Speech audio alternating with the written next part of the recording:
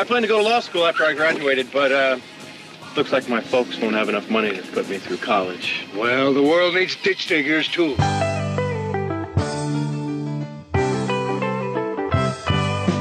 I was called ditch digger man, aiming for a living and doing the best I can.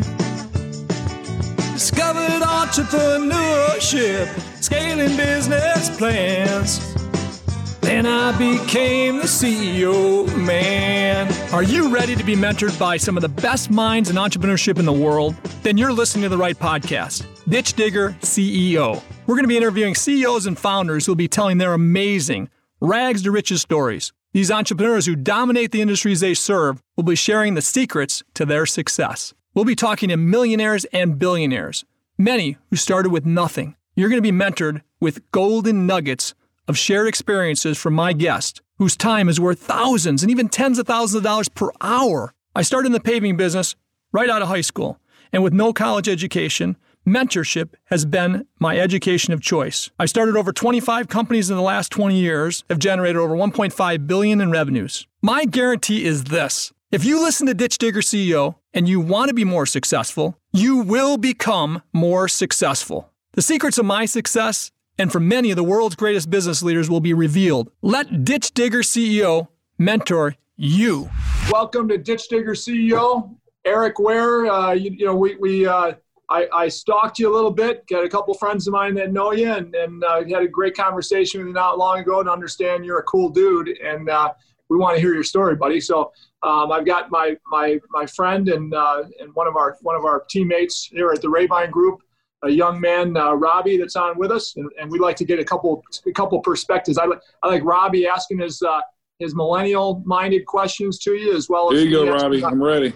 Yeah, we got you covered. I've got millennials in my house. So you know what they look like. That's good. Yeah, I've seen them. Yeah, I've seen them. Yeah, I've got a few of them also. So yeah, they're a different breed. That's why I put them on with us. So welcome to Ditch Digger CEO, brother, and thanks for spending the time with us. Good to be here. Good to be here. Love it. So our goal, Eric, is always on Ditch Digger CEO, is really to dive in to try and come up with, figure out the nuggets for success that you found, and as we do always, and Robbie at the end of the podcast will kind of take some notes, and he's going to throw out those notes of what he found as the nuggets of success, the laws of success that he got out of our conversation. Okay, so that's kind of our goal. So we want to start out with, who the hell are you, man?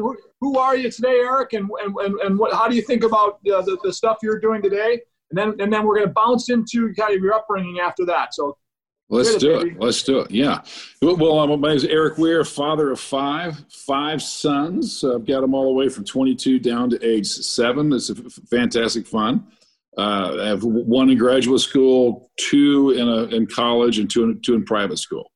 So I need to keep working, but it's a lot of fun. It's a lot of fun. So today I do everything from money management. We've helped in the marketing and finance of faith-based films. We've either marketed or financed between 6 or 7 of the top 10 grossing faith-based films of the last decade. We also are into physical real estate. You've heard of Topgolf. We own a number of Topgolfs in the U.S., and we are now beginning to develop some in Western Europe. We also develop or finance multi-purpose real estate, anything from a couple 100,000-foot office tower to. Then we also involved in self-storage, and we run some money management. And our money management, we have maybe 70 clients we work with. 4 or 5 of them have been on the Forbes list or are currently on the Forbes list. The rest are not. And we manage money in what we call long-only portfolios, meaning you buy things and hope they go up. And we also do a long-short where you kind of try to take advantage of moves in the market and whether the market's going up or down. So that's what we do. So we have about 18 people who work with me, and we serve about 70 families. Wow.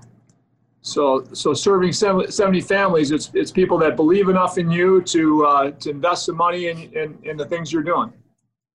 Yeah, that's exactly right. They believe in us. They believe in our team. They believe in our process. And oftentimes they'll have the larger the client, oftentimes will have maybe a smaller piece of their overall net worth.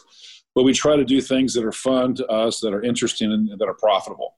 For Topgolf, I enjoy it. It's fun. I'm not a great golfer, but I enjoy it. But I feel a lot better when I'm hitting like a 30, 40-yard shot and getting points, and I'm eating some having iced tea and eating some chicken wings, and I'm like, this isn't so bad, So I tried it, and next thing you know, we own a number of them, and Topgolf is our tenant. And then we got into self-storage. Nobody likes to throw anything away. When I was in college, that was my thesis, was self-storage. Back then, it's a long time ago, but in the 80s, people had about nationwide, each person would have about 1 foot of demand for storage. Today, it's almost 11. So we've had 1,100% growth in the last 30 some odd years for demand for self-storage, and it only appears to be growing. And then we like to invest in securities or in companies that are also in their own rights transformative and future-oriented as well, and that would be in our marketable securities. And on the film side, we like things that have an impact and have a message. So if we can help either market it or finance it, not necessarily by ourselves, but that's something we enjoy doing as well. That sounds like such fun stuff. You're doing things you're passionate about, that you're really diving in to understand fully. And how cool is that, right? When you can live your life having fun and everything you're doing and creating value, right?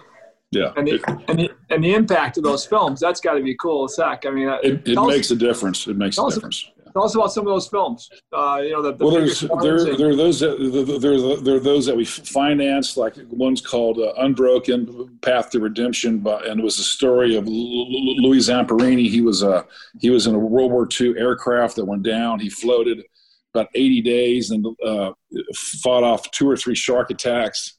He ended up landing on the Marshall Islands, and then he was taken as a POW. The gentleman that was over him was nicknamed the Bird, and the Bird was one of the most vicious people and was actually named one of the top 100 war criminals of World War II. And he saw his strength of character, and the movie's called Unbroken, and Angelina Jolie made the first movie, Unbroken, and we told the story of his redemption called Unbroken: Path to Redemption after he comes back home to America. And I'll say that Angelina Jolie was super easy to work with. She let us keep a few minutes of footage from the first movie to kind of use to create scope and scale of the new movie. And our story picks up. He crashes. He flows. He fights off sharks. He gets taken to Marshall Island, and then he was an Olympic athlete, and he was the one where Adolf Hitler, and they expected him to be the first one to break the 4-minute mile. He didn't. Interesting enough, on the boat over to Europe for the Olympics, he gained 12 pounds because he hadn't had food like that, right? So he had so much fun. But in the race, he did well. He ended up meeting Adolf Hitler, but the Birdman was also an athlete, the head of the POW camp. He recognized him and knew that if he could break his ego, his pride, break him down as a person, then he would demoralize all the troops under his care. Absolutely. So he got the entire group of POWs to stand in a straight line and punch him in the face. Yep. And one at a time. If they didn't hit him hard, they had to do it again. And Louis was like, "Hit me. Hit me. Is that all you got? Hit me." Is that all? And it was just like all the people cycled through, and he just built a lot of bitterness and unforgiveness in his heart. And when he got back home, he became an alcoholic, and he went to a Billy Graham crusade, and he left in a huff, didn't want to go. And then in the movie, we actually got Billy Graham's grandson to play Billy Graham, so that was a lot of fun. We shot it in California. And then on the second time, he became a Christian, but more than that, he repented. A lot of us are professing Christ, or we love Christ, or we have a different type of walk. But he was somebody who confessed Christ, repented, and made his life really about forgiving and modeling forgiveness. So he goes back to Japan and finds the people who tortured him and forgave them. And out of that, I mean, he never reconnected with the Bird. He tried several times, but never worked. but just about everybody else he did. And I think it was between 400 and 600 churches have come out of that movement. That it was a movement, but out of his modeling forgiveness and encouraging people incredible in Japan. It was amazing.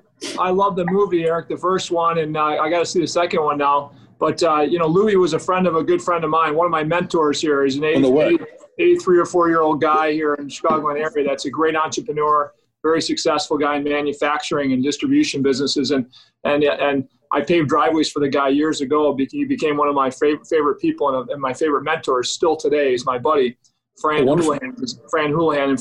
And Fran was friends with Louis, and Louis would come to town. He would stay with Fran, and right before that first movie came out, he was going to be in town with him, and he goes, Gary, you got to meet my friend. You're a guy that loves inspiration. You're an inspiring guy.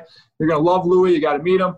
And he came to town. He called me, and I was out of town, so I didn't get to hang out with him and meet him. Oh, no way! But he passed away a few years later, right? But what an amazing guy this guy was! Amazing right? story, yeah, amazing story.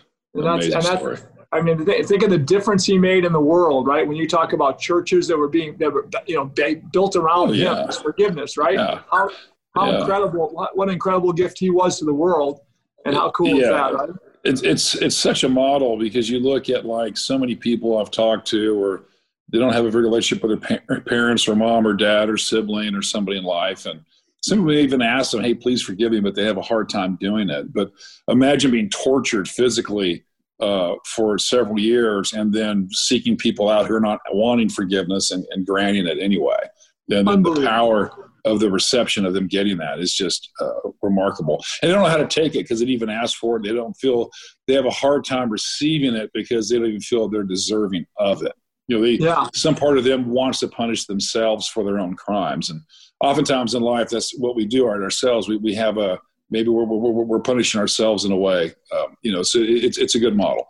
So Eric, my wife passed away a little over a month ago now, and at our celebration of life, so the thing that we're on lockdown in Illinois, but we have a club up there that I was telling you about, the golf club, that I want you to come in. You're going to be a national member from now on, so don't forget. I'm ready. I'm breaking 100 now, man. You may not be looking. I might give it a foot wedge, but. You're gonna be happy to break 100, but so at the ceremony, the funeral at our church, you can only have like a third occupancy. So we ended up at 150 people is the most, and so it was all family and very good close friends. Sure. But then I said, hey, but we've got a celebration of life at the club. It's whoever wants to come can come. It's a big building, and we're gonna anybody wants to be. So I didn't get out to everybody. I didn't focus on inviting everybody and all that, but it was just out there on Caring Bridge, and some of my closest friends knew I was scheduling that thing, and we had over 800 people came through with the COVID issues, with people being afraid of our Marxist governor's rules, right? Over 800 people came, and I didn't notify most of my friends, because if they find out, they find out, but I didn't have the time to really organize it. But bottom line is, the message I told I thought, what's a message my wife would want people to know that I could give when I talk about her? Because I talked about it for 15, 20 minutes, whatever it was. And I said, here's the deal. Everybody there that knew Cheryl knew that she was a person that, number one, the most God-loving person you ever want to meet. But anybody would ever meet her knows that she would never talk ill about somebody else ever. If they're there in front of her, she would challenge people in the way they thought. Without offending them, without other people around, she would say exactly what's on her mind. But otherwise, if there are other people in the room and that person's not there and people are talking about somebody, she's the one that's going to stand up and say, you know what, I'm not perfect, and I sure would want people talking about me if I'm not, present. Is it really the right thing to do, right? She would do this all the time, and whenever, I'm not say all the time, but if it was in front of her like that, she would do it. Or if I wasn't getting along with my father or brought my brother or an old friend, she would always really pretty much, demand me to go make sure that I rekindle that. If I loved somebody before, I need to continue to love them and forgive them for whatever I think they did. And so she, my father and I are way closer than I'd ever be if it wasn't for her. My brother and I, my sisters and I, her brothers and our family. Bottom line is, she constantly brought people together and she constantly brought people closer to God, right? Because she was an example. Sure. This amazing example of faith that you just don't see every day, right? No, you don't see it. So there's no doubt. So at that ceremony, I said, hey, what would Cheryl want you to do? And I said, if everybody here, and there were maybe 400 or 500 people at the time listening, I said, hey, if everybody here could just think about a person in their life that they loved at one time, maybe a family member, maybe a friend, and reach out to them and have the conversation with them, forgiving them for whatever it is that you weren't happy about, right? Forget about them forgiving you for whatever they think, right? Just forgive them. And Cheryl would ask all of you to think that way, right? And then if all things are great and you have no issues in your friendships or your family, then just go home and pray to God that you can get closer to God, because she would ask you to do that. You know, how can you get closer to your faith, whatever your faith is? And so those, you know, just one of those two things, do it tonight when you go home, or the next day or two.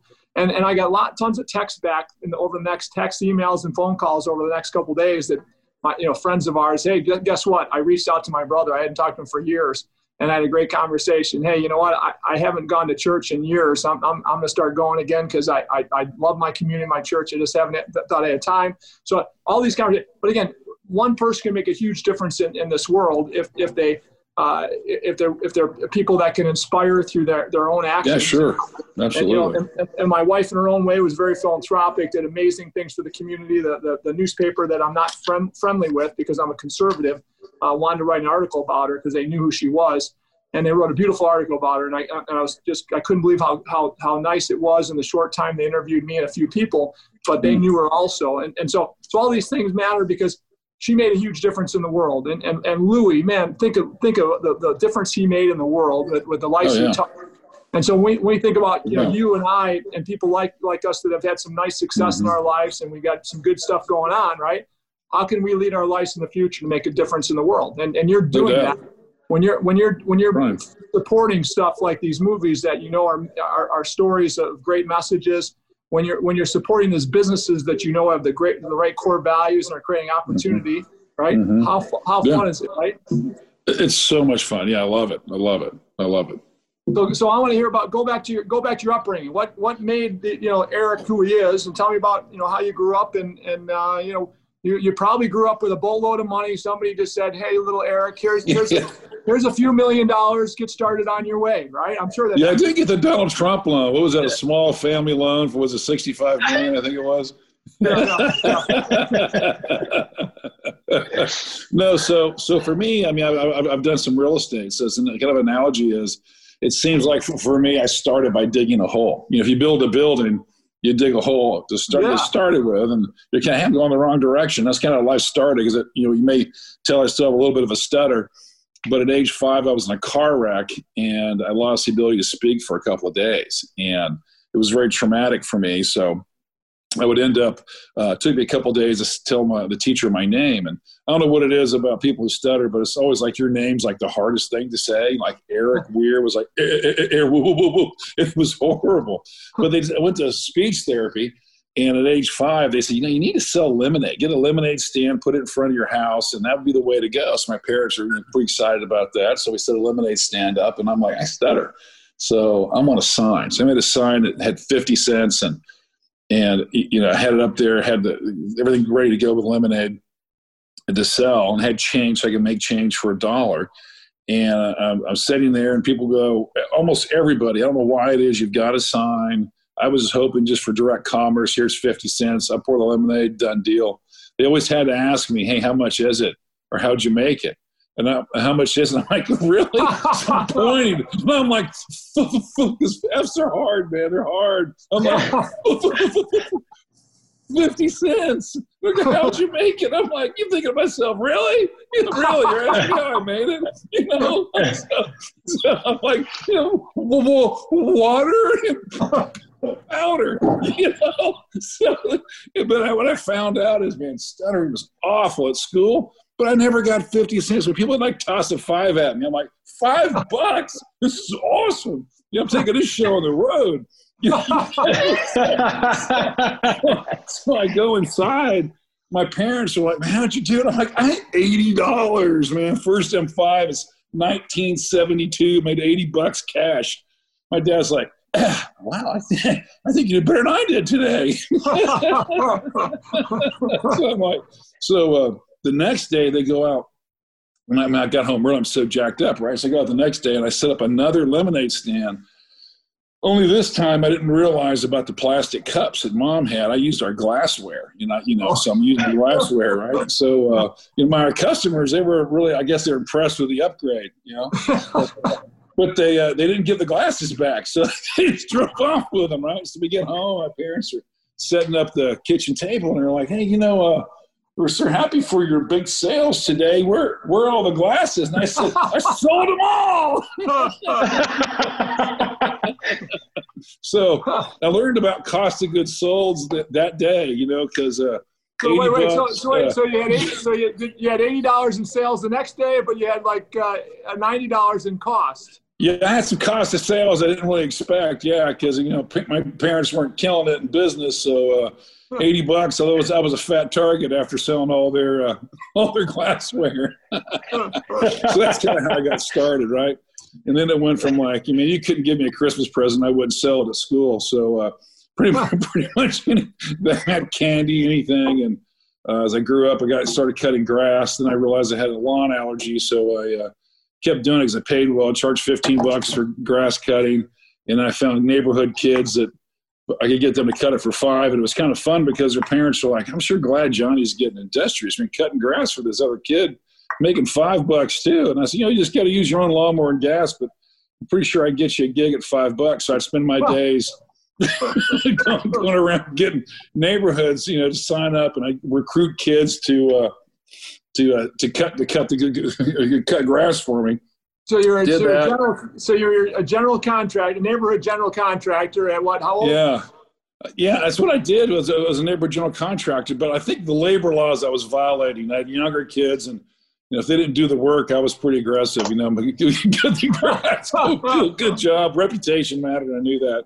Wait. So how old were you then as a general? I was like 11, 12. I started with like a reel mower, and I could hardly push it, So I ended up, using my dad's mower and getting other kids to use their dad's mowers, and then I ended up hooking up with a home builder who had subdivisions. So then I would cut their lawns, their model homes for a while. What'd your workers' compensation insurance look like back then? Oh man, it was a very skinny policy. Yeah, and complaint was met with amazement. I was pretty surprised by complaining. There was a lot of that too. So I had a fair amount of turnover in my ranks. I hear you.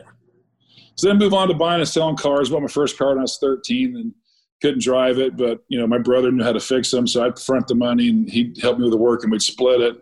And then by 16, we're going to auto auctions, buying several cars at a time, and did that. I don't know how many cars I've owned. And 18, I got my real estate license. That same year, I earned my first black belt. And with the Chuck Norris Super System, you said mentor. So one of my mentors was Chuck Norris. He was my he like Get had out a of friend. Yeah. He was awesome. And I'm not super tight with him, but he would come down every a couple times a year, and it was like a franchise where my instructor had his agreement. So he would come down and sit on black belt tests, and you would just listen for pearls of wisdom. And he had something called Code of Ethics, which I appreciate the older I get, but he would do things like, be as enthusiastic about the success of others as you are about your own. Mm-hmm. And you go, wow, okay. And, if you have nothing good to say about somebody, don't say anything. Oh, interesting. And, no success outside the home will compensate for failure inside the home. I'm like, oh, wow. And these are all codes of ethics that he had. 10, we would memorize them. And I was like, these are pretty solid. And then, learning character things, at tests where we have people who were going for a black belt. One example really sticks in my mind is the guy was, pretty good, but on the edge. Wasn't sure if he'd make it or not. And they have multiple schools come together. It's kind of a big deal when you come to town. So they would say, well, this guy's worked hard. He didn't have a great test, but he's if you fail him, he's going to quit. Oh, okay. Well, then we're failing him. And he said, because you need to learn to handle failure. And that was something they really tried to work on, is if you fail, failure is never fatal unless it's final. So don't quit. And that was the kind of things that growing up and learning respect and yes or no sir and bowing and all that was good. And And, then I got my real estate license just for childhood early stuff. And when I was 18, and then I syndicated my first shopping center, I think 18 or 19 years old, and again, it was stuttering. So I go door to door, these homes that were 50 grand each. And I'm like, if I could sell your home for 75, would you take it? And they're like, where do I sign? So that was pretty easy to get that done. And then I'd help partner with a developer who'd get stuff rezoned, and he would, get like a shopping center or something to come in, and I'd take like a commission on it. I didn't have any capital at that time. And that's kind of what I did to get started before I went to college, and kind of had karate studios and sold real estate through college. Man, that's an unbelievable entrepreneurial history before you go to college. That's not common, dude. And it was fun. It was fun. Along the way, I learned a lot of lessons. My first stock was Handy City. Have you heard of that? No. Just because it went to zero. So in my town was Home Depot. Totally put them under. So I ended up buying Home Depot and Walmart and Coke stocks that lived in Atlanta at the time. And the crash that happened, one of the crashes, I sold everything. I didn't have a ton of money in it, but I had some money in those three stocks. And then I realized also, like, investing, like it's kind of like, it teaches you a lot of lessons about patience as well. Because when I sold during the sell-off, those happen to be three of the greatest American companies that I owned in the 80s. And I sold it to pay off a car. And that today, if that car would be over a $10 million car, I don't care how selective you are in your antique collection, it's falls short of that. So yeah. So that'd be like an original Cobra with about 2 miles on it. Yeah, exactly. $10 million car. Yeah, something like that. Yeah. So if you stuck with the car auction business, a good friend of mine is Dana Meekum. If you follow the Meekum Auto Auctions. Oh wow! How about that? Yeah, I've heard of him. Yeah, I've seen him. Yeah. If you ever want to meet Dana, we got to come to an event with us. But he's a spectacular guy. His stories are incredible. He'll be a ditch digger story too. We just haven't got him on yet. But amazing guy, fun as can be, and just a down to earth guy. So. But again, here's a guy that started kind of like you did. As a young kid, he was doing everything, hustling for money. His dad had a used car lot. He started buying cars and refurbishing them, and he really liked muscle cars and started. Yeah, so it's his story. The start is kind of like yours, actually. It's similar. You can learn a lot by buying and selling cars. I tell you that. I sold a car to a convict one time, ex-con, and he realized that he was expecting a tire warranty like a year and a half later, and I actually thought about starting a warranty program for tires after that. So, yeah, that's wear and tear, normal wear and tear. He goes, oh, okay, and I'm like, whew, that was close. I told my brother, we got to stick to real estate. This is kind of scary.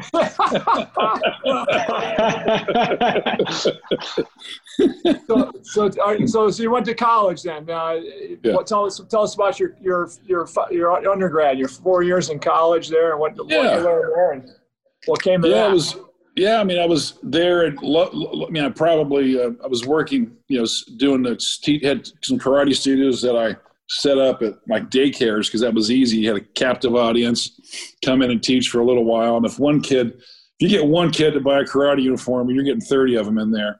So that was fantastic, teaching kids martial arts and getting to break boards at 5 and 6 and watching the mother's faces. Oh no, he's going to break his little hand. But it's amazing what you can do. It's like, you got to think through the board. Don't stop at the board. All these lessons about think the other side. So I believe you can do it. It was good. It was good and lots of fun. And then I did real estate also. And around 89 or so, I was doing okay in real estate, made a fair amount of capital, and then real estate went in the tank. So really badly. And I got out of college, and I was, I liked college, but I was, I really liked working too, but I felt like it was just something I needed to get done, but I enjoyed it.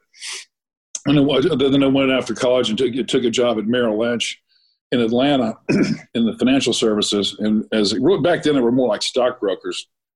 I remember my first day, my manager tosses me white pages after training, goes, here's the hot leads. And I'm like, oh, really? This is how we're going to roll?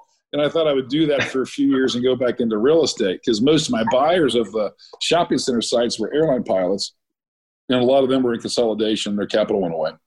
So I started calling just to be different in the W's, and W's are hard to say for me anyway.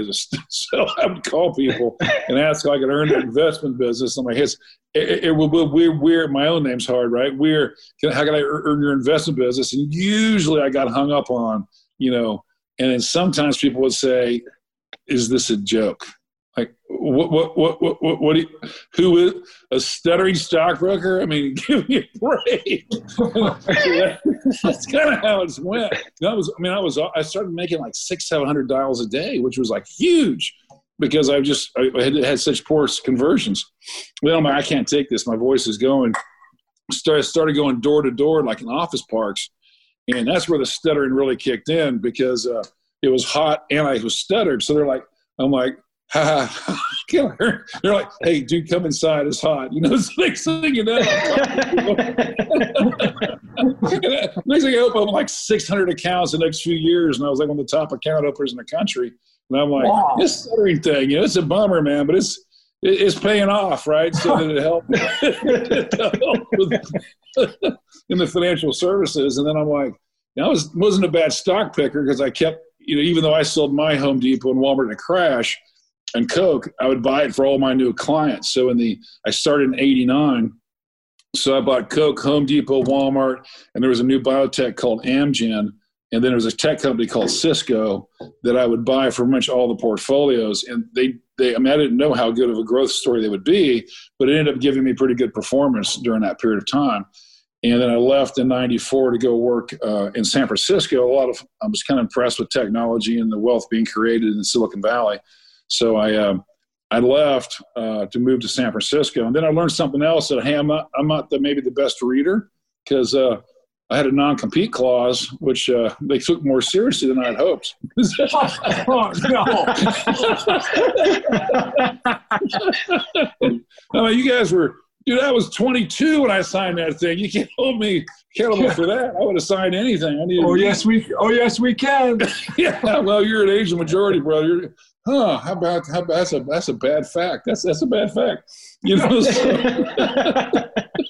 So I can't call them for a year? Is that what you're saying? Wow. Okay.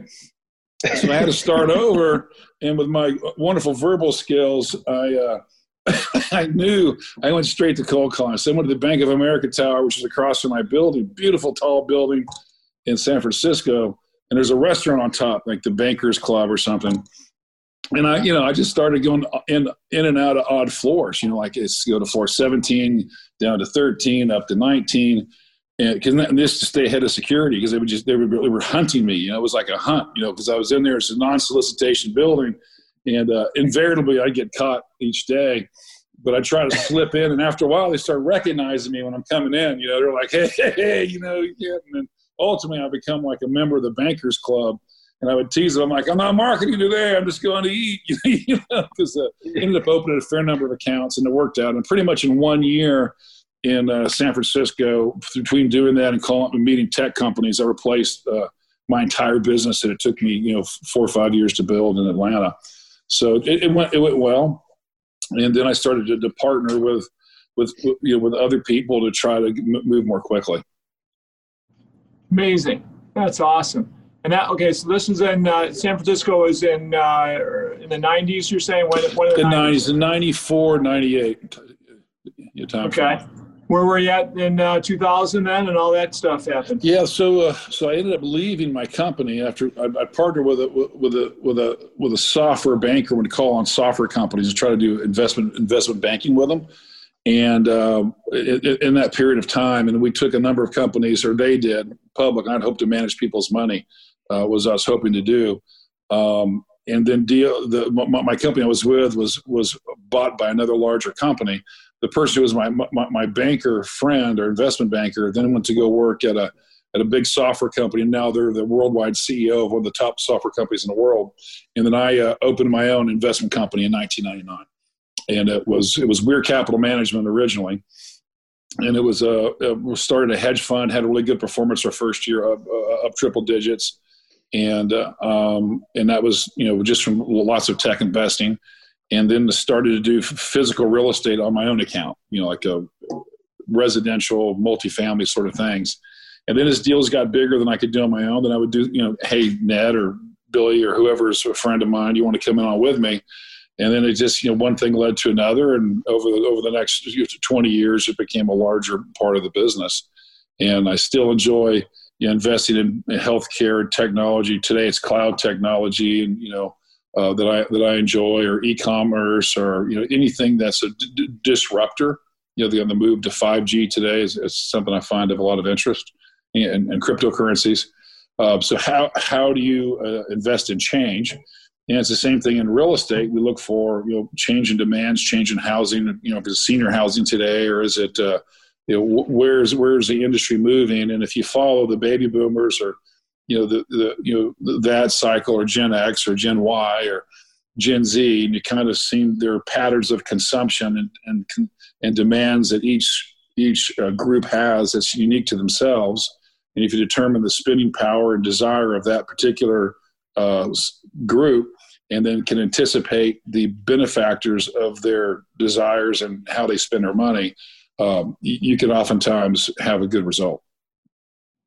Absolutely. That's wild. So right now it's tech, it's real estate, the stuff you do today. Where were you at? Where were you at in 2000 when you're 2000 and all that stuff was going on, and you had that tech bubble and all that kind of stuff? Where were you invested, and what happened with you then? Well, I was mostly under my desk during that period of time.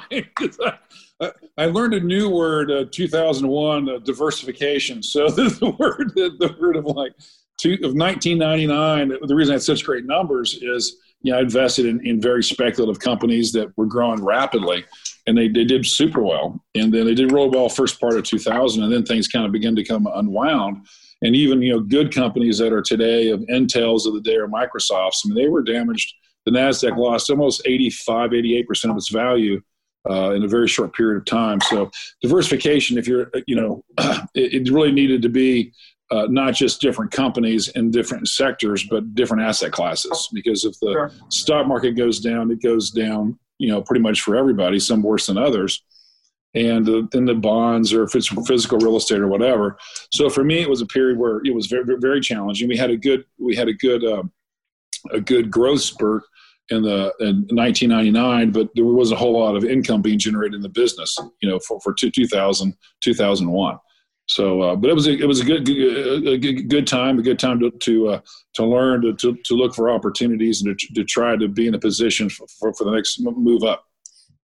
So 2001 happened. What happened here with everything you were doing, and then what happened in the stretch from 2001 to 2008, 2007, 8, when things were really good again, or built up to that. Then 2008. I had things tight, like we're talking about, like payroll before, and I remember, I was pretty good at trading stock options in my own account, and I remember we're going to be a little short on payroll. I think maybe I could. And I think this Qualcomm's looking pretty good here, and they're reporting earnings. So let's put some capital there, and boom, it worked out a few times, and we're able to, hey, we got payroll, So it had that. It was just me and my brother, and a couple of people, and I'm like, it's a little tight right now. So we've done that. I've had that happen before, where you have the challenges with payroll, or challenges with things that come up with projects or real estate. We ended up. It was mostly marketable securities that gave us trouble in that period of time, 2000, 2001, period of time, where the markets corrected almost as great as they did, just about, not as much as the Great Depression, but very close, very, very significant.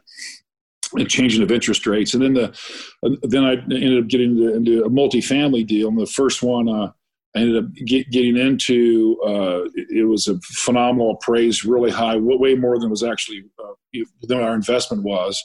And then there were some changes with lending that happened as part of that recession that triggered in 2007 to 8 to 9 period, where banks quit lending, and we had some complicating factors. Big bank bought little bank, and then big bank doesn't want a loan on little bank's deals, and so it was complicated. And during that period of time, you have an asset that's not finished, and then its value is eroding very quickly because of the fall of the real estate market. and then the ability for individuals to obtain financing in that type of market made it challenging. So the first deal I did right out of the gates was a loser, so it ended up. Then I also learned something else about agreements is banks also take what you sign seriously. And I'm like, you mean when I went into this deal, I mean, you give me 20% bonus ownership for no money. All I got to do is guarantee the loan. I'm like, yeah, that's it, man. I'm like, where do I sign?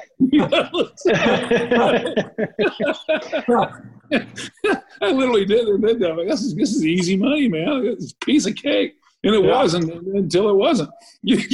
So you ended up learning about how seriously they take those agreements. But we went in and talked to them, and me and a partner and I, who with three or four of us went into it. We're just buddies. It wasn't like clients or anything like that. Just four guys that know each other. We go in and do it. And one guy's not in very good shape. Another guy's in okay shape. I'm in a little better than him, and then one guy's in really good shape. So we ended up kind of cutting a deal with the bank. So it ended up working out. Everybody got paid back. But it was, what year was that? It was a challenging time. It was 2010 when it was all over. But it was through the 2008, 9, and early 10 where we had a multifamily unit, attached housing in California that just you couldn't get financing. So we were able to get out of it, pay the bank back. But it was a challenge. Yeah, it was a challenging time. But you learn things. They come out the other side, and you're like, the next time I build something, I'm going to have a tenant. Because they pay rent, and that's better than building something hoping somebody will buy it. So,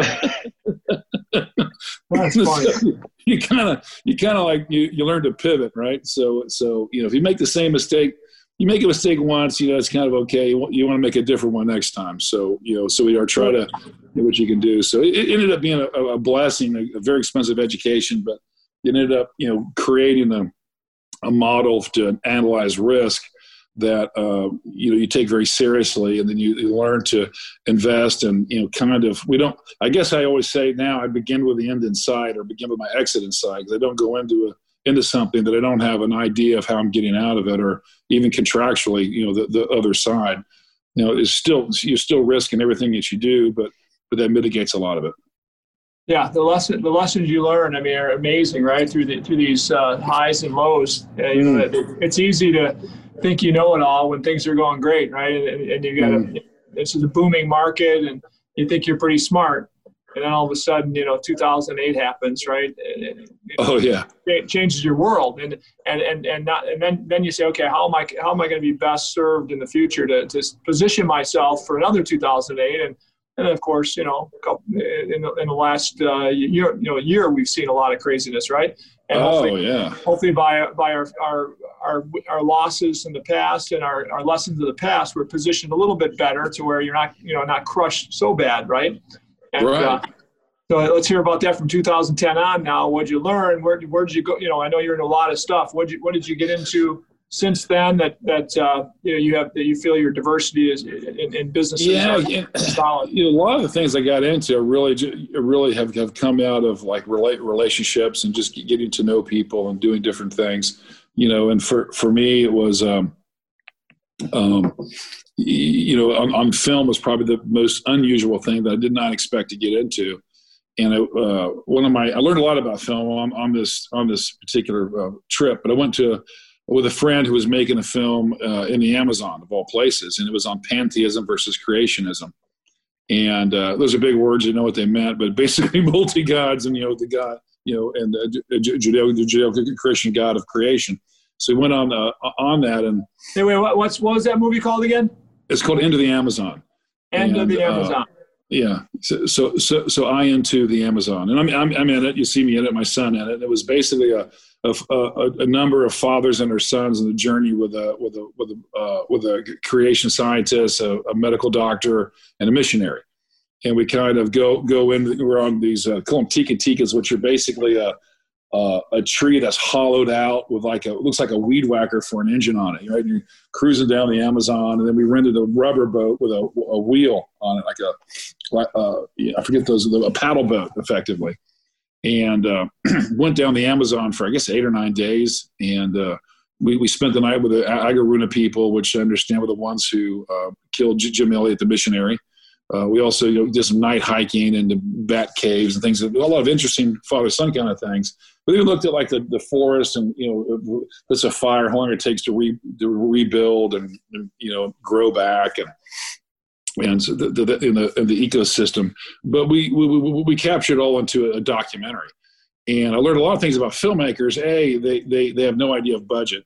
So I agreed to finance it. So I ended up putting a little more in than I thought. But B, I really saw the impact of film. And even though this was a small film, I think it grossed $1.5 million and it was made for like $150,000. It had an impact and reached an audience that was looking for homeschool curriculum. Let's go through the Amazon with a boy and his dad, or a true scientist. This is this tree. This is this leaves. This is the flora fauna. Here's how the ecosystem works. And it's very simplistic. The little workbook was put around it, and it was kind of interesting.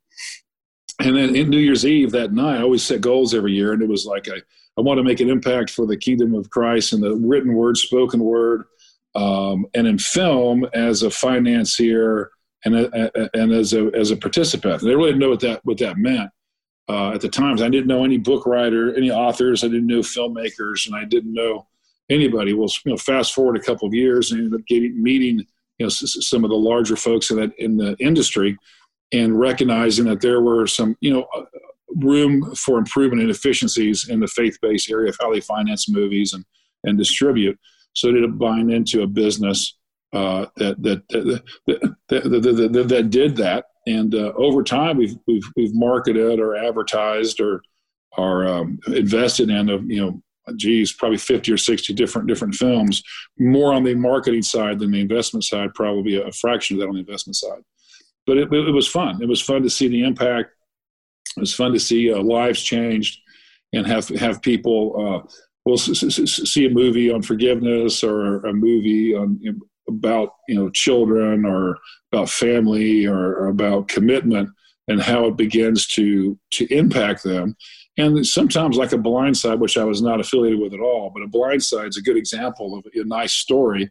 It wasn't really heavy on a message as much as heavy on love and compassion and understanding. And I think, those movies, I mentioned Blind Side, just about everybody's moved by it or, oh, wow, I saw that. And it's just impactful. There's something about, having someone's uninterrupted attention for an hour and a half that you really don't get elsewhere in any other venue that I'm aware of. What's another movie that you're happy you're a part of that you liked a lot?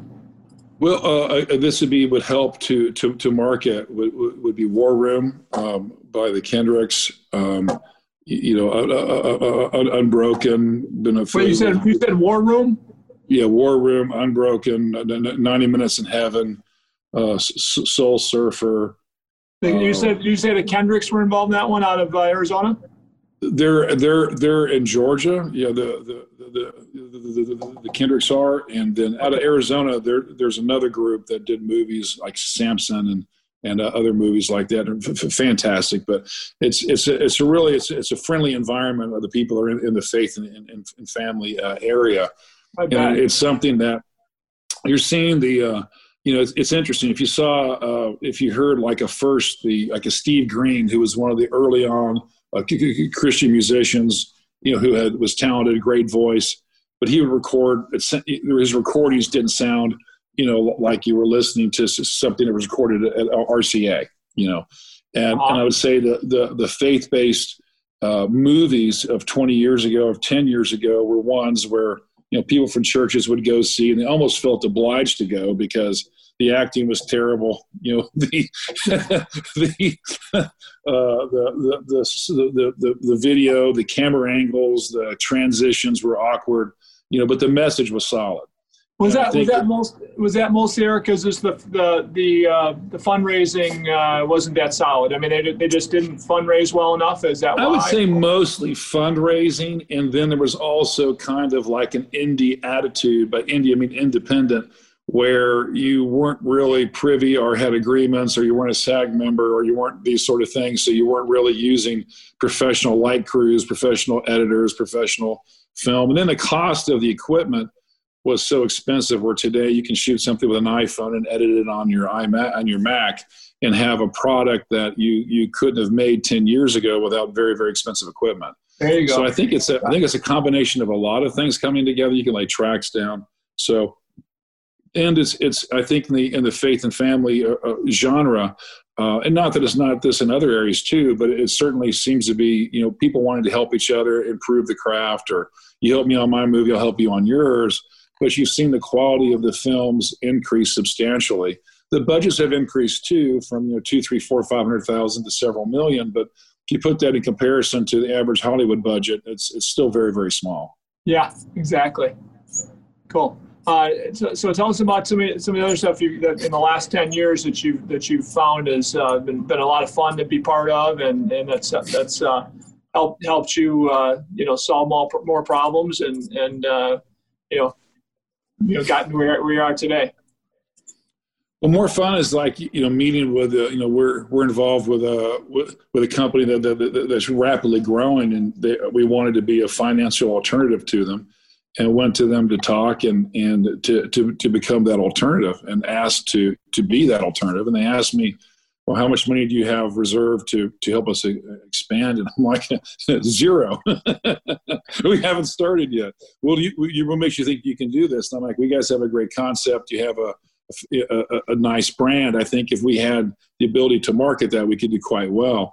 And I think it was just, hitting it off with some people and being just frank that I think we can pull this off. I've done this before in a different industry, not in this industry. But I think we can figure a way to work together, and we ended up telling a good story, and we did it. So that led to us having multiple locations for this group, and it's been a very good relationship with folks. So with real estate, what company is that? That's Topgolf. Yeah. Topgolf, what a great concept. I love it. They're brilliant guys, super smart concept, and it's not just us. There are other people who they've had as partners to do things as they expand. But we were thrilled to be with our other partners. We're thrilled to be one of the choices, and now we're seeking to do the same thing in Europe, and we're getting our first one in Germany. So it's kind of fun to do begin building a Topgolf in Oberhausen, Germany. We broke ground a few weeks ago, and it's going to be next to the called the Central Mall, which is the busiest mall, as I understand it, in Europe.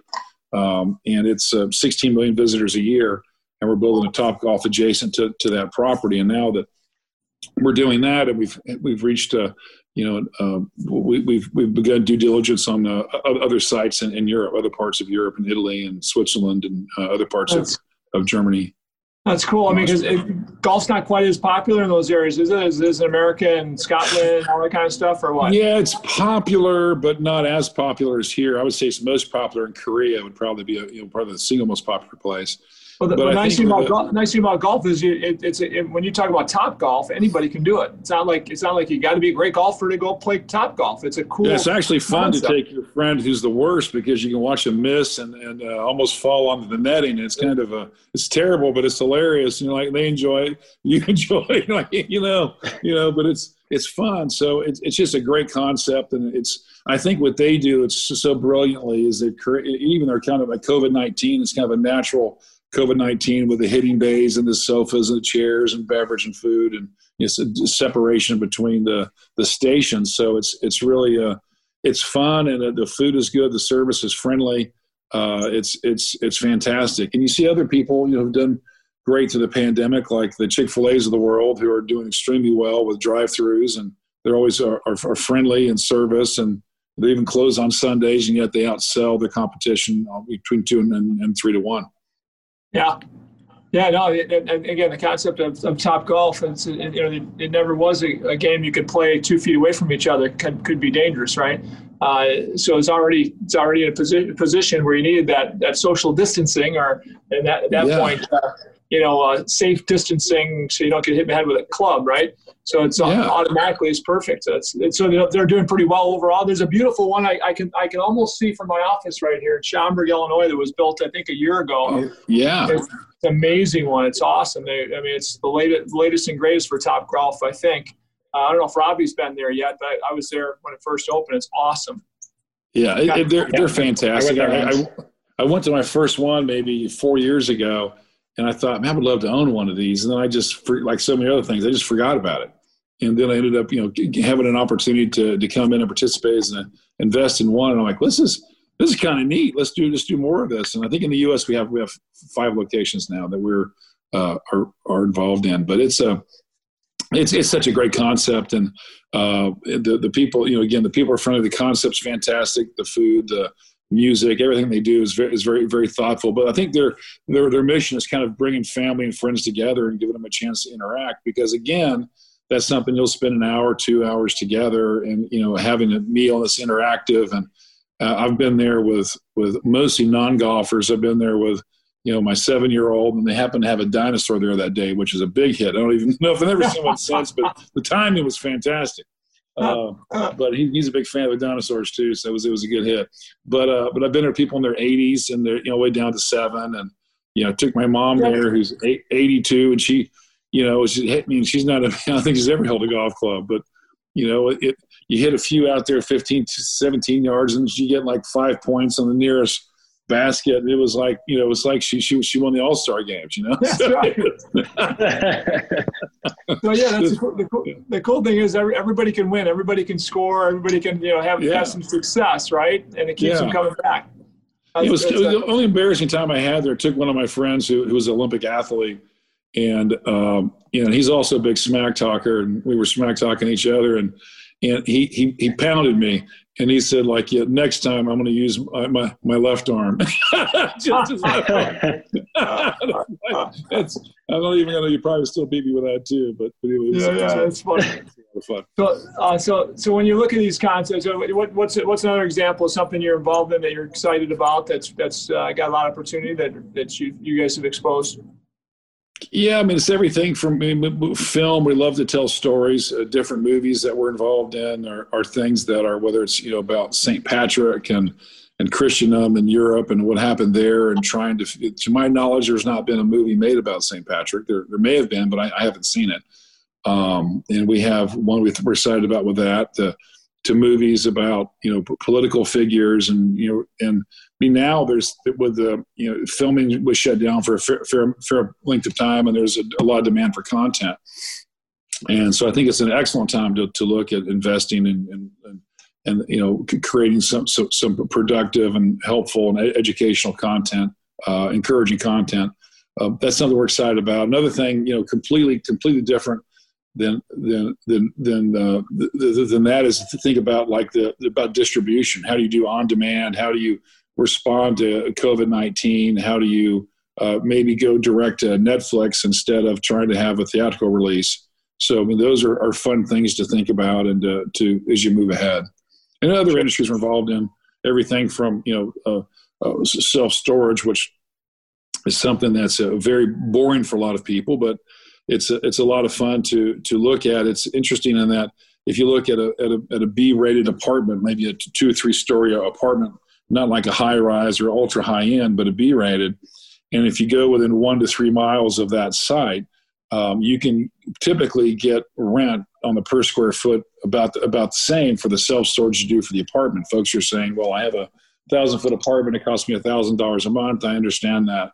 I have a 100 square foot storage facility and it costs me $100 a month. I understand that. So it's basically a way to have a cash flow that's similar to an apartment building with a cost structure that's very different. Sure. So. Yeah. I got involved in mini storage for a couple locations in my industrial buildings and parks that I was part of, and it did well. We sold them off 10, 15, 20 years ago, I guess now, but they were definitely nice little businesses. Our problem is we didn't really run them. We just built them and said they'll come, and they kind of did, right? But those that built them and expected them to come and then serviced them did a little better than us, because we just weren't we weren't great at it, right? You got to make sure you keep those customers coming back. And we weren't that great at that. So I eventually sold them, realizing this wasn't wasn't something I'm passionate about, but something that's great at mini storage is it's an amazing product if you do it well. It's great. And real estate's an interesting thing. I mean, you kind of, you've heard it said location, location, location, and it really is. And if for a business, really one of the most important things is just to get the best location with the greatest amount of visibility and to make it happen. Yeah, so. Absolutely. I mean, what do you see as far as ahead when you look at the next 4 years or whatever? I mean, we don't know what's going to happen with this presidency and all the other things, but where do you feel like the opportunities are going to lie in your eyes when you think about the change in environment because of this COVID issue and everything else? Things have changed a bit, of course. Not because I'm crazy about what's happened. I think that a lot of this is just suicide to some of our states like Illinois, and I think leadership has been poor in many factors that I can see. But that's me. That's me personally, right? What do you feel it's gonna do when we've got these states that have shown they're weak in tough times, like Illinois, New York, and some of these other ones? I'm afraid a lot of businesses are gonna that are growing, that are changing and growing are gonna be uprooting. They're uprooting in states like ours, the weak ones that fall with something like this, to go to the strong ones where, hey, they figure out, hey, we'll deal with this risk and we'll be safe, but we're going to still keep people in business, and we're going to keep kids in school and business. Right. I'm worried that smart people that invest in business are going to say, okay, we're not going to any of these 5 states that really created suicide to themselves and their businesses in their state. We're going to go in these states that were strong through these things and actually performed, right? Mm-hmm. Absolutely. So I kind of look at things from it's kind of a 2-part question. I think I'm going to look at the answer first, maybe the larger economy, both a U.S. economy and a world economy, and then drill down to like state or county level, of kind of more of an application. But in my business, I've been in the investment business for 31 years, and when I started, the Dow wasn't even at 2,000, and it's hit 30,000 cents. So it's a 15x return over 31 years. I can maybe over 31 years remember 6 or 8 months of that time where people were optimistic.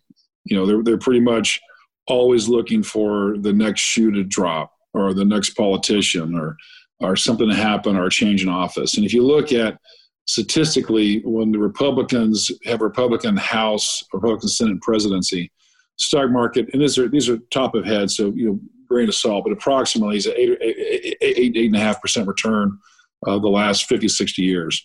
If you have a Democratic office, it's higher. It's like 9.5%, 10%. And that's not it's because of spending that typically happens. And if you have a divided office where you have a presidency of one, and then the House or the Senate is divided, it's the highest. The average returns almost 11% for the stock market during that period of time.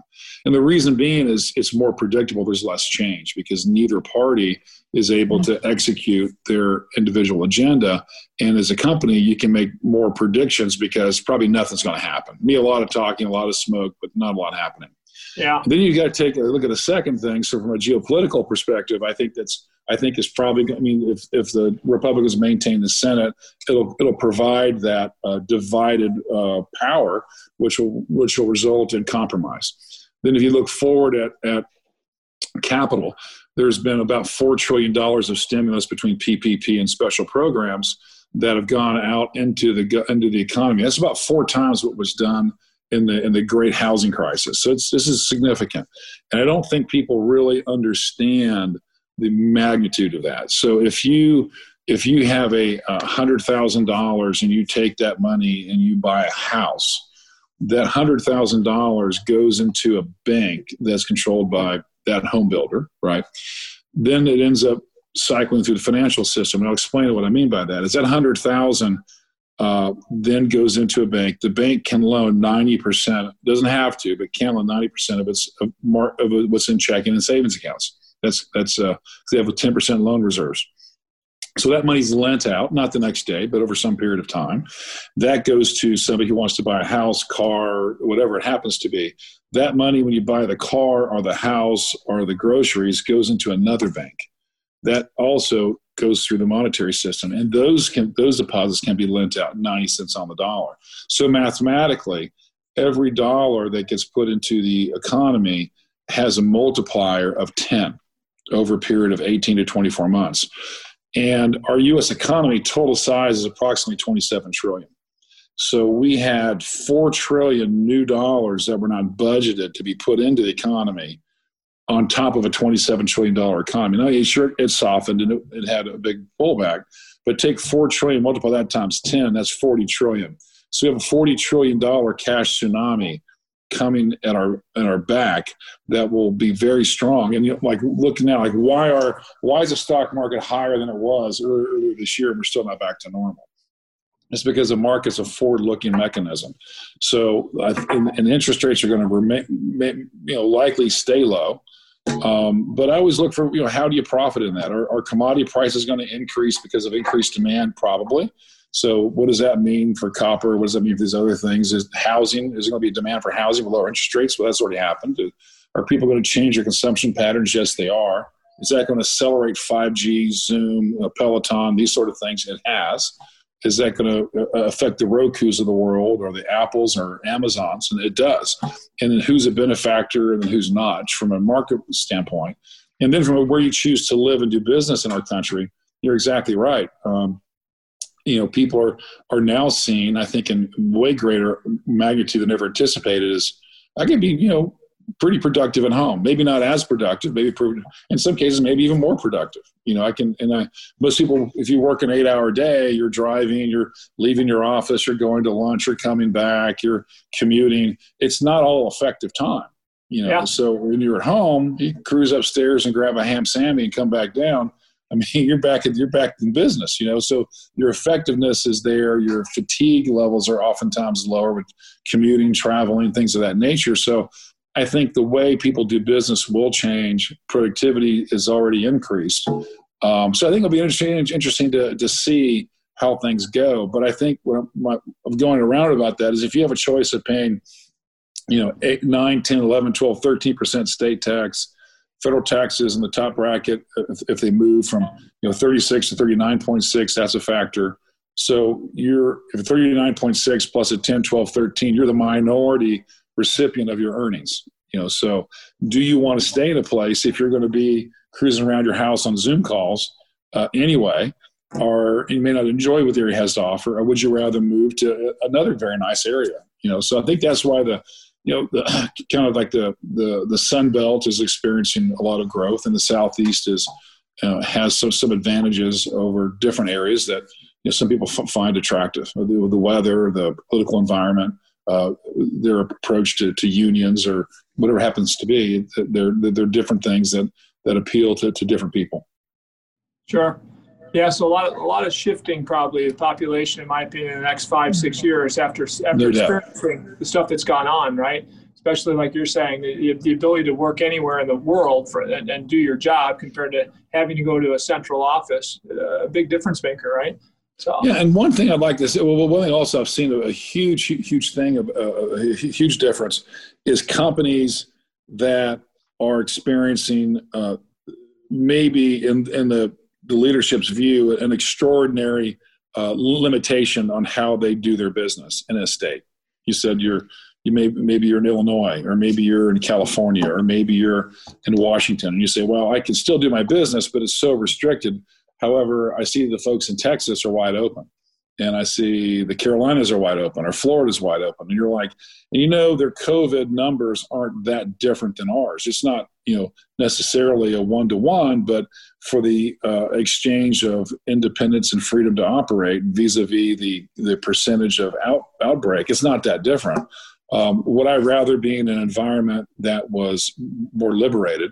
And maybe at the same time I go to Texas and there's no state tax on top of that, so I'm dropping 9-10% of my income, and I'm in an environment that's it's relatively open, or Carolinas or Tennessee or someplace. Yeah. Tennessee, Florida, right? All these places, all these places, the zero income tax are sure.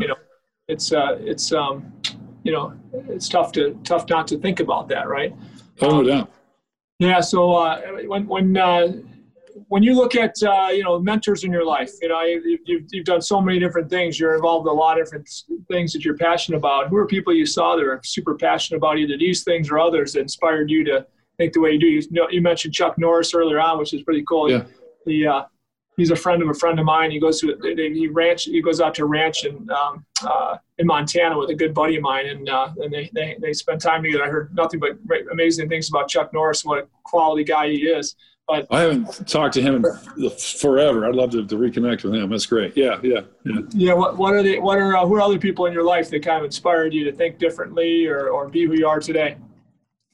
I would say it sounds, I'll tell you, I have a list of about 10, but my parents were fantastic, encouraging me that you can do whatever you put your mind to. I've had pastors that give you things, everything from a saying that Henry Ford says, well, you think you can or you think you can't. In both cases, you're right. Yeah. And where Jesus Christ says, a man thinks in his heart, so is he. And I think that learning from pastors, learning from family members, and I kind of view life as a buffet where I've had people tell me, you can't do this, or you're not going to make it, or you don't have that ability. And, I would like to say it hurts my feelings, but it kind of jacks me up. I'm like, can you tell me that again? I love that stuff. You're going down. I'm like, yes, let's get going. I'm like energized, right? So that kind of it, and just finding, and seeing. I love to hear the underdog stories. Like the Olympics where these wounded veterans are competing. I just love the heart of what these guys do. So I don't know of anybody I haven't learned something from and spent time with. Whether it's even something that you can even learn the antithesis of what they are. If it's like they're doing things I would learn, maybe I don't want to do that, or maybe to do this. But, people, I listened to Napoleon Hill and Books on Tape. I've listened to Zig Ziglar substantially. I've listened to Anthony Robbins. I've listened to Robert Kiyosaki. I've read maybe a book or two a month for the last 30 years, on my subject or on goals. And what I try to look at is where do I struggle? At first I wasn't a very good manager of people or a very good delegator. I had to do everything myself, and certainly can grow in that area substantially still, but, try to learn about how to do that. And now with YouTube, you can almost search, not that everything on there is a fantastic solution, but there's Books on Tapes, there's Audible. So just about anything you want to learn, you can learn. You can read reviews and say, how do I find a mentor if I don't have one? And then I would just find people, whether it's at my companies at Merrill Lynch or people that I know. Most people, if you ask them and you're polite to tell you what they know or how they did it, will tell you. I found exceptions, but it's really rare that people won't tell you. How did you grow your pest control business, or how did you grow this, or how did you do that? What I always found too, Eric, is when they don't want to share with you, it's probably because there's nothing to share, right? There's a facade maybe of success, but the success maybe didn't come from them, right? Exactly. And like and just about every day I start, the good days, I start where, trying to be thoughtful, think and plan, but, you have obstacles, and I'll write like my goal for me is like, what's my biggest problem today? And, some days you have, how do I narrow it down to one, right? I've got so many, but pick one and then think of ways to solve it and write it down, and don't go on and prioritize your action steps based on your answers, and then take action right away. And oftentimes that's so ridiculously effective that for me anyway, I forget to do it sometimes because this really works well. And I know that some of the largest relationships I've opened over the years where if I could call anyone in the world, meet anybody to help me with this project, what would I do? And I'd come up with some names, and then I'll try to get to them. And, sometimes it works. I'm just talked to this person in London who I've heard of for 35, 40 years, and they're on the cover of Forbes magazine, and they took my phone call. Wow, that wouldn't have happened if I didn't do that. And it's not that I'm anything, why would they take my phone? I'm not nothing special. It's just, people are people. If you're kind and respectful, they're oftentimes very easy to approach.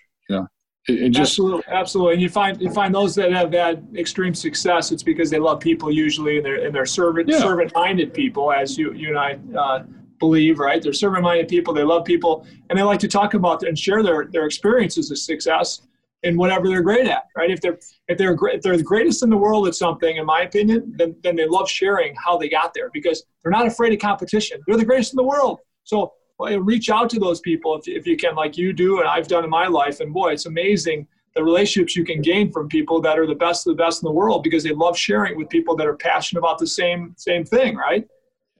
And most people, sadly, I think dieting is no secret. I mean, I think if you were to ask a diet, everyone's got new diets, how do I maintain fitness, a new workout program, or, this Peloton, this is the thing that will, change the world. But I mean, it's pretty much eat less, move more. That's pretty much it. Now you can make it complicated.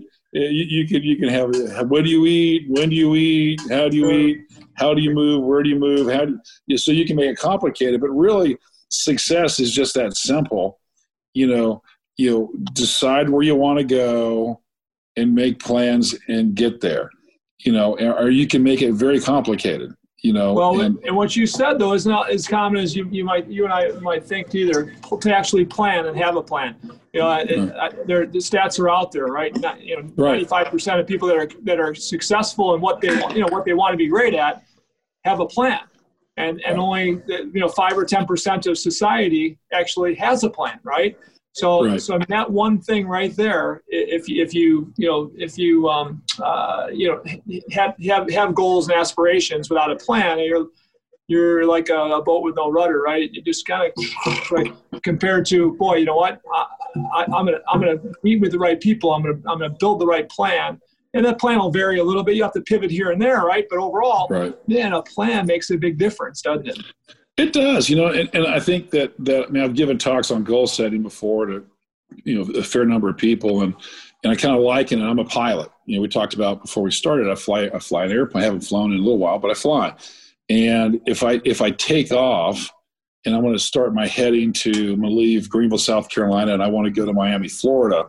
And if I do my initial heading, and if I don't make a constant adjustments, I mean, if you even on autopilot, you can feel the yoke turning every few seconds, because you're adjusting for wind, barometric pressure, altitude, all kind of rain, whatever. You're always making adjustments. And it's the same in life. You're always going to be making adjustments. You're always unexpected things that come up. But if you know where you're going generally, that's the biggest thing. And I had people say, well, have you ever failed in a goal? And I'm like, absolutely. Have you ever come short? Oh, yeah, absolutely. Well, what do you do? I say, I set a new goal. Like, what? Yeah, I just make a new goal. So sometimes I see this isn't working out. Maybe I was a little too optimistic about this scenario. Maybe I can't lose 45 pounds by the end of the month. So I have an amputation. 4 ounces a day. I don't have enough time, right? So then I have to say, maybe I do like biscuits. So I mean, how do I make a change to get there that's doable for me in my area? And you'll find that I look at 5 areas: faith, family, fitness, finance, and friends. That's faith, family, fitness, finance, and friends. And I say I kind of do a spoke, and I've given quite a few talks on this one. And imagine a wagon wheel, and you've got a wheel on the outside, and you start from the hub, and going out maybe 5 inches is your max scale. And 5 inches, if you go the whole distance, you're a 10, and maybe an area of finances you're struggling. So instead of a 10, maybe it's a 2, and maybe relationships, well, those aren't too good. Maybe they're whatever. And you kind of go around, then you draw a line around like your wheel, and you look at, man, that's a wobbly wheel, and that's, I've got some areas of 3, some's a 1, some's a 4. What do I do? And then you kind of, it's a visual of where you are and where you're struggling. To me, it's so simple. And if you do that once a month, oh man, my family's struggling, or my faith is struggling, or my finances are struggling, or my fitness is struggling, or my friends. I haven't gone in with a friend in 3 months. I've been cooped up. So how do I do this? And I remember I was speaking one time, and I said, ultimately, you want a round wheel. And the guy stood up. I said, I've got a round wheel. And I'm like, great. He goes, they're all ones. Goes, everything's terrible. But man, is it predictable? So how do you think about that? And, life's just a balancing act. You have things that you have, I read a quote the other day, it's life is 10%. I don't know if the statistics are entirely accurate, but it's at least it's directionally correct. Say 10% of life is what happens to you, and 90% is how you respond to what happens. Now, whether it's 15 or 85 or what it is, but I think direction that's correct is that, I had a stutter, I had a car wreck, and I had a choice to say, I'm going to let this keep me down. I'm going to be embarrassed. I'm not going to talk to people because I feel inferior or whatever happens, or I can push forward and just say, that's just who I am. And I'm going to use this as a strength and make lemonade out of lemons. And for a very big part of my life, I was very sad about having that happen to me. And when my stutter began to go away substantially was when I became grateful for it. And so it's kind of the same thing in anything where it's a failure, or you took a bankruptcy, or you had a divorce, or you've had a death in the family, or you've had a business not work out, or how does good come out? How does beauty come from ashes? Yeah. And I think that's something to try not to lose sight of. You also had an advantage over most people. You actually were a lemonade entrepreneur at one time too, though. So it became easier for you to make lemonade out of lemons, right? The lemonade entrepreneur did help. Yeah, I mean, it was very helpful. And a lot of people, and it's so much easier said than done. And I guess, but just trying to encourage people to, sometimes the hardest part's just getting up one more day and trying again, and how do you do that? And I tell my kids when things are rough, think of something to be grateful for. And I was talking to somebody the other day, and, nothing was going well with them, but then they began to have a physical impairment. And they're like, wow, wasn't thankful for that I didn't have that. And are there things that you can kind of build momentum, almost like you're going to run a mile, so I'm going to walk a block first? Are there things to try to build a culture of gratitude, be thankful in all things? Are there things that I can find to be grateful for, even though it might be challenging right now? Well, I'd say that means so much, doesn't it, Eric? I go to bed every night, just in my prayers, being grateful for everything I got, and then I try to wake up every morning. If I don't have to get out of bed super fast to get moving, I want to lay there for 5 minutes to be thankful again and grateful again for what I have, right?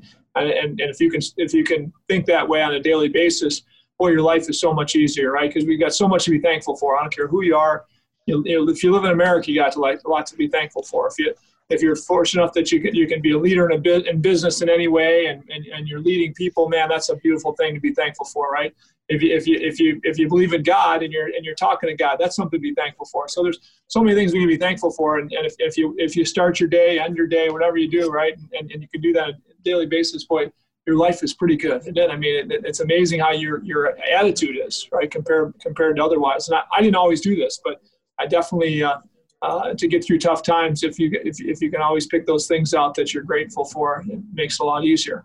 So. Oh, it's tough, and sometimes having people to talk to really helps. But going the end of the Amazon movie we talked about, one of the biggest blessings for me is I met people in rural South America who didn't own shoes, didn't have anything, and were surprisingly happy. They were, I would say, on general, smiling people, happy, very simple life. And then I was there for a week and a half or so. And then when I go to leave a very rural area, and I went one place we went to, and I thought we went share Christ with this person, and they came out with a Bible and said somebody beat you to it. It was pretty funny, but to see the like, really? How that happened? But the joy in some people's lives, you even have nothing. And then I remember getting off the plane in Miami, which is by and large a wealthy area. Certainly not everyone, but seeing the frustration and anxiety and pressure, just from like a rural village to a major metropolitan area in a beautiful part of the world was a stark contrast for me. And then just so, and sometimes the the difference between our expectations and our reality can really be the greater the distance, the greater the frustration we can experience. And sometimes just the idea of having a path to pursue your expectations can alleviate a lot of and enjoy the process can alleviate some of the anxiety. Absolutely. That's awesome. You're a fun guy, man. You lead a life that's it's balanced, but yet pretty crazy, and yet you've gained all this perspective of how to handle all these things. And I think a little ADD probably, like myself and many friends. It a little. Again, a great blessing, right? Yeah. If you embrace it, right, and don't let people tell you it's a bad thing. It's a blessing. And Robbie, what are you getting out of this, dude? Young punk like you, listen in, young leader like you. What are you getting out of this stuff, bud? Yeah, ironically, the last point that he just brought up is actually the background on my computer. The quote that I have is happiness equals reality minus expectations. So completely agree with the approach that you had there in terms of like your state of mind.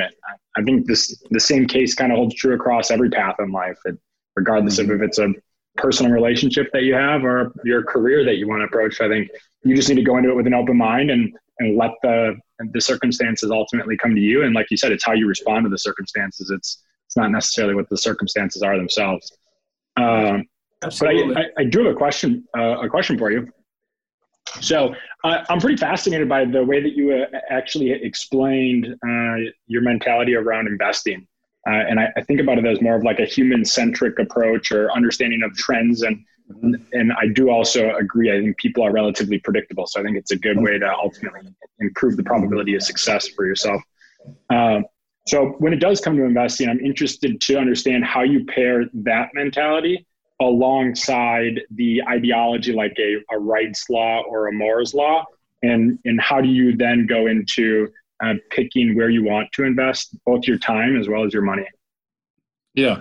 So I kind of think about, I'll go to money first and come back to time. And maybe I'll try to get them both actually at the same time. So I had somebody tell me when I was 12 or 13, and it wasn't like a one-on-one me, it was at my church. And I kind of had a big takeaway. And he said, like, imagine if you read an epitaph.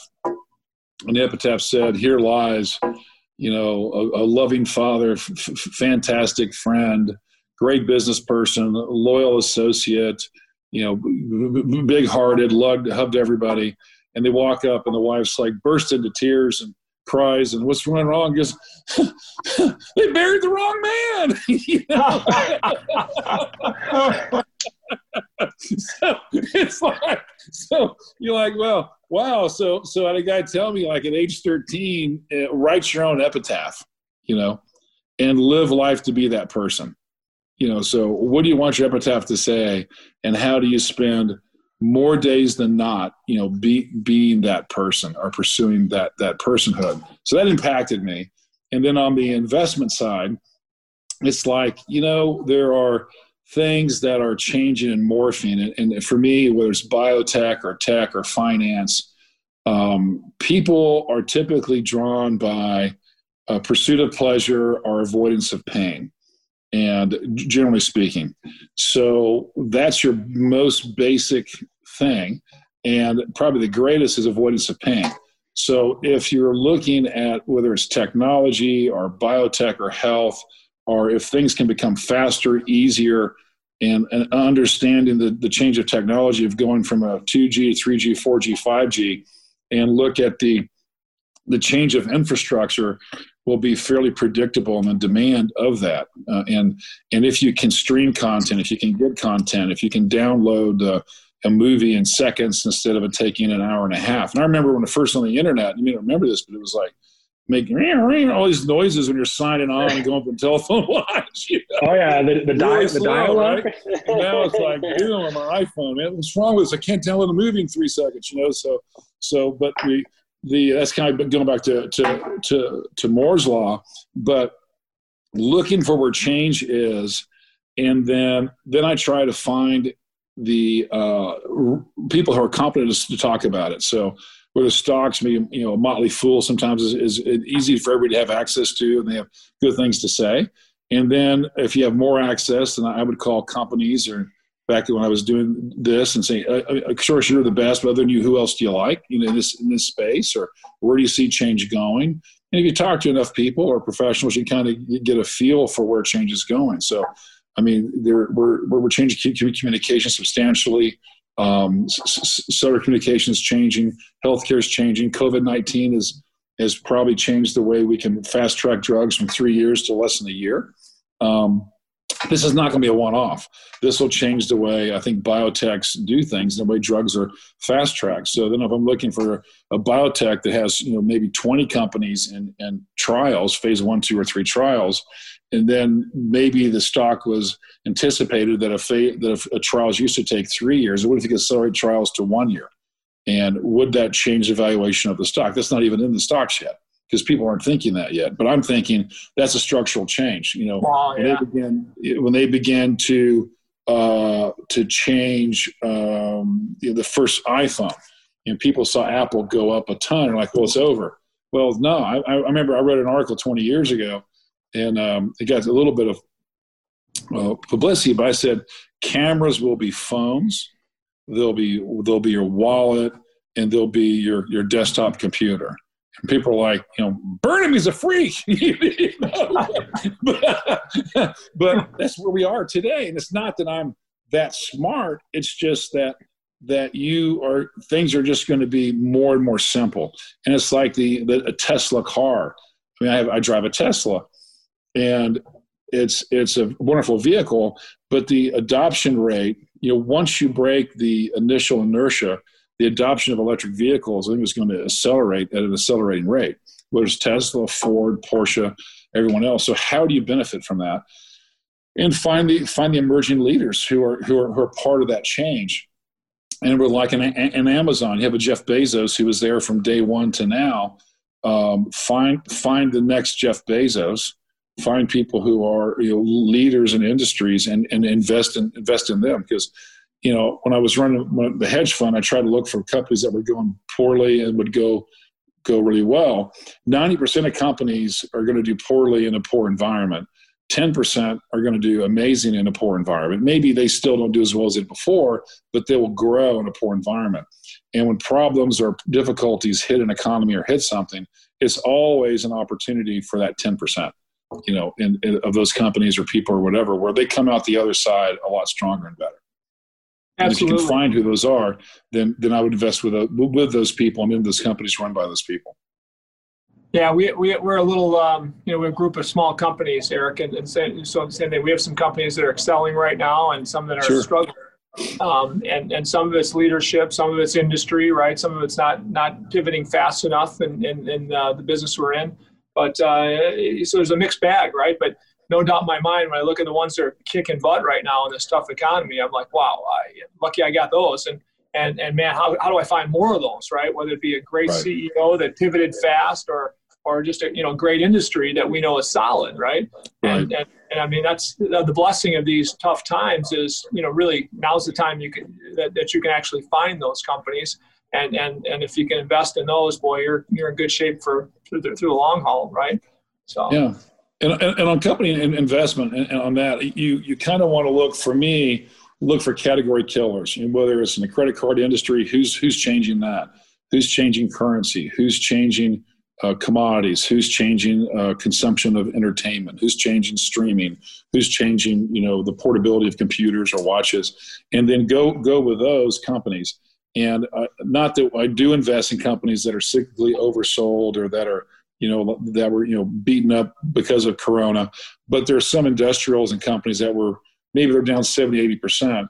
And then maybe they come back to where they were, but they're not going to go up 20X or 50X or 100X. It's just not going to happen. It's just not possible. But if you find a true maverick, and there are a handful of these at any given time of companies that are growing, and it begins to grow, kind of continue to invest as the company matures. Most people, the biggest mistakes that I've made personally investing were very big successes. I bought Amazon on the IPO, and I had it for a while. It was a huge win for me. I made multiples on my money, but I sold it more than 10 years ago. And in that last 10 years, it's gone up multiple 1,000%. And I would never have dreamed that. The first company ever to hit $1 trillion market capitalization was Apple. And less than 18 months later, it was the first company to hit $2 trillion in market cap. And who could have predicted? They said, no one's ever going to be $1 trillion market cap. Yeah. And then 18 months later, it's double that. So it's interesting. When people kill it, they kill it. And it's hard to look for blue sky companies that, what I mean by that is, wide open potential, or blue ocean, whatever you want to call it. Yeah. Blue ocean is, great term. I love to hear. So we like to, really come away with some nuggets, laws of success, nuggets of success. And Robbie, I know you got a bunch of them. I mean, you could write a book on Eric here, I'll tell you, but what are some of the ones you came up with that great takeaways for our listeners? Yeah, no, it's been an absolute pleasure. I have 5 today. I probably could have had 10. I think the majority of this conversation was a quote you'd find in a book. But the first one, I usually like to just go through the order of basically the conversation that we've had so far. The first one is, be as enthusiastic about others' success as you are your own. And I think that really tells a lot just about you as a person, Eric, as well as your leadership style. But I think that you can apply that to all facets of life, similar to what we were just talking about a few minutes ago. Is at the end of the day, it's regardless if you're helping a friend who's applying to a new job, or if you're helping your parents with their parents at their older stage in life as they're passing on. It's making sure that ultimately you can be there for other people at the end of the day. The second is, failure is never fatal unless it's final. In the direct quote that you actually said during this conversation that I'll apply back to this is, 10% of life happens to you and 90% is how you respond to what happened to you. And I really do believe that. And I think this year has been a perfect synopsis of how you can apply the coronavirus back to, it was truly all about how you responded and didn't let that absorb you as a person. Oh, that's rough. Yeah. Right. And the third actually is the simple way to explain it is begin with the end in mind that you had mentioned. But I really like that in terms of a framework for however you want to define success.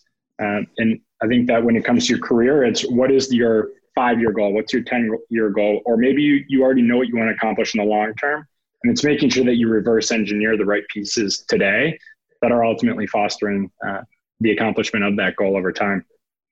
The fourth is really an underlying theme that I don't know if you actually directly touched on, but it's as simple as relationships matter. Like you were mentioning, you could reach out to someone in London and a few weeks later end up on a phone call with them, and it's someone you've been reading about for 30 years. Take that leap of faith. Be willing to go introduce yourself or try to foster that relationship, and it can help you ultimately achieve goals that you never thought were really possible. And then the fifth, I think, is just was really a great takeaway for everything that you had mentioned today, is the breakdown of the 5 different facets of life that you prioritize. So it's faith, family, fitness, finance, and friends. And I think it's important to practice gratitude across all of those facets. Thank you. Awesome. You picked up on a bunch of those, some of the best of them for sure. I really appreciate you, Eric, as you're a hardworking guy that gets stuff done and learns from your mistakes of the past and continues to grow. That it's not always easy. You've had tough times like a lot of us to get to the point where you've learned a lot from them. But I like the epitaph, to think about what's going to be on that tombstone and who is that person someday. And most people I talk to think about that, they're 50, 60, 70 years old. For you to get that message when you're like 13 is amazing. Think about 13, right? So a guy like me, I've been thinking that way for the last 10 years maybe, but boy, I got a lot of stuff to do to make up for the mistakes I made the first 20, 30 years of my career. So that's pretty cool that you've thought that way for so long, because it really does matter, right? So we really enjoy having you on, man. There's so many cool things about you. And when I go to hit balls at Top Golf, I'm going to be thinking about you and how we can. I'm going to be calling you with improvements. Hey, man, have you thought about this? Hey, dude, you need to talk to your team about this or that, right? There you go. I'm always thinking there's got to be a way that you guys can partner with the best golf clubs in the area to drive back, drive the business back and forth somehow. I want to partner with you guys somehow in the Chicago market. I'm just trying to figure out how, because I think our golfers love Top Golf, and Top Golf, people that play there, eventually many of those people could be, the minor leaguers that get into membership someday, right? They start there, get a passion there, and they want to go play at a course. So the back and forth could be pretty cool. But I'm not sure how that. I'm going to think about that a little bit selfishly, because I think it's a great concept. So either way, yeah. So I love the wheel too. I love thinking about the five things that matter the most in your life, and weighing those on a daily, weekly, monthly basis, annual basis, right? And how that wheel's rolling, man. Is that wheel pretty wobbly, or is it pretty balanced? And that's a tough thing to manage. But boy, if you can, that it makes life a lot easier for sure. Yeah, it's good for fast feedback. I don't always like what it says. Wait a minute, I was a little too harsh on myself with that one, but it's helpful. So well, thanks for your time, brother. Never lose your humor, Eric. I said never lose your humor. I love his humor. Well, there's one more thing I would say too. I've met a few people like you, Eric, that have had stuttering issues that have become uber successful, and I think it becomes a great differentiator, right? When you have a challenge in your life and people can visually see it, right? Whether it's a friend, Bo Jackson's a friend of mine, and Bo has great stories about stuttering and how he deals with it and all that. But boy, another great successful guy that constantly is learning and growing. He's 50, he just turned 58 here the other day. But again, for Bo, very similar. He people got a kick out of him because he owned it, right? And nowadays, still he owns it, right? And he's such a cool guy. It's a differentiator that I think shows humility and shows a person, just a regular person that has their own challenge here or there, right? And so whether it's a friend of mine, friends of mine that are in a wheelchair that have had, whether it's through birth or through accidents, right? I look at these people and I love having my life because I see them get through the difficult challenge that they have to be successful. And so it's so cool when people can actually look at those things as a blessing instead of others that might look at it as a crutch. And hopefully you inspire others that have an issue, right? To say, "Wait, man, if Eric could do all that and kick butt in business and do all the things he's doing, hell, man, I can do it too, right?" So that'd be great. That'd be great. That's the goal. Yeah, that'd be great. It's not that it'd be great. You do that. I guarantee you do that every day. You're inspiring people every day because they're like, "Man, if that Eric dude could be so successful, I can do it too," right? And that's the fun part of life. Is be an example with your shared experiences for all those people that want to accomplish something in their lives, right?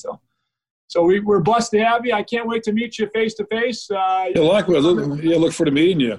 Come to Chicago and look me up, and I'm gonna careful about the golf invites. I might head up there, so that'd be fun. Well, Mike, if you don't head up here, I'm gonna come looking for you because you can't be a sissy and play those South Carolina golf course all the time. You gotta come up and play a man's course, right? Bull Valley. That clock begins. Oh boy. Okay. I see that. I'm gonna get a band. He'll play lefty. Bull Valley on my head. Tied on like Karate Kid. Nah. Well, thanks for your time, brother. You're awesome. I can't wait to meet you in person. So likewise. Great meeting you both. God bless you, brother. Thank you, Eric. Until next time, thanks for being in here and listening to us at Ditch Digger CEO. See you. Thank you. Bye-bye. If you enjoy this show, please share with anyone else you think will find value here. And please go to our website, ditchdiggerceo.com, for show notes, links, video clips, and more nuggets of entrepreneurial wisdom. Don't forget to follow me on social media at Ditch Digger CEO and at Gary Rabine. If you listen to our show and want to become more successful, you will become more successful. Thanks for listening, and we'll see you next week. Lord, I was called Ditch Digger Man, aiming for best I can. Discovered entrepreneurship, scaling business plans. Then I became the CEO man. We're blessed to build a business in America, where soldiers fight for our freedom every day. Dad's work ethic was taught from the seat of a gravel truck, rolling down Highway 31. Lord, I was called ditch digger man, paving for a living and doing the best I can. Discovered entrepreneurship, scaling business plans. Then I became the CEO man.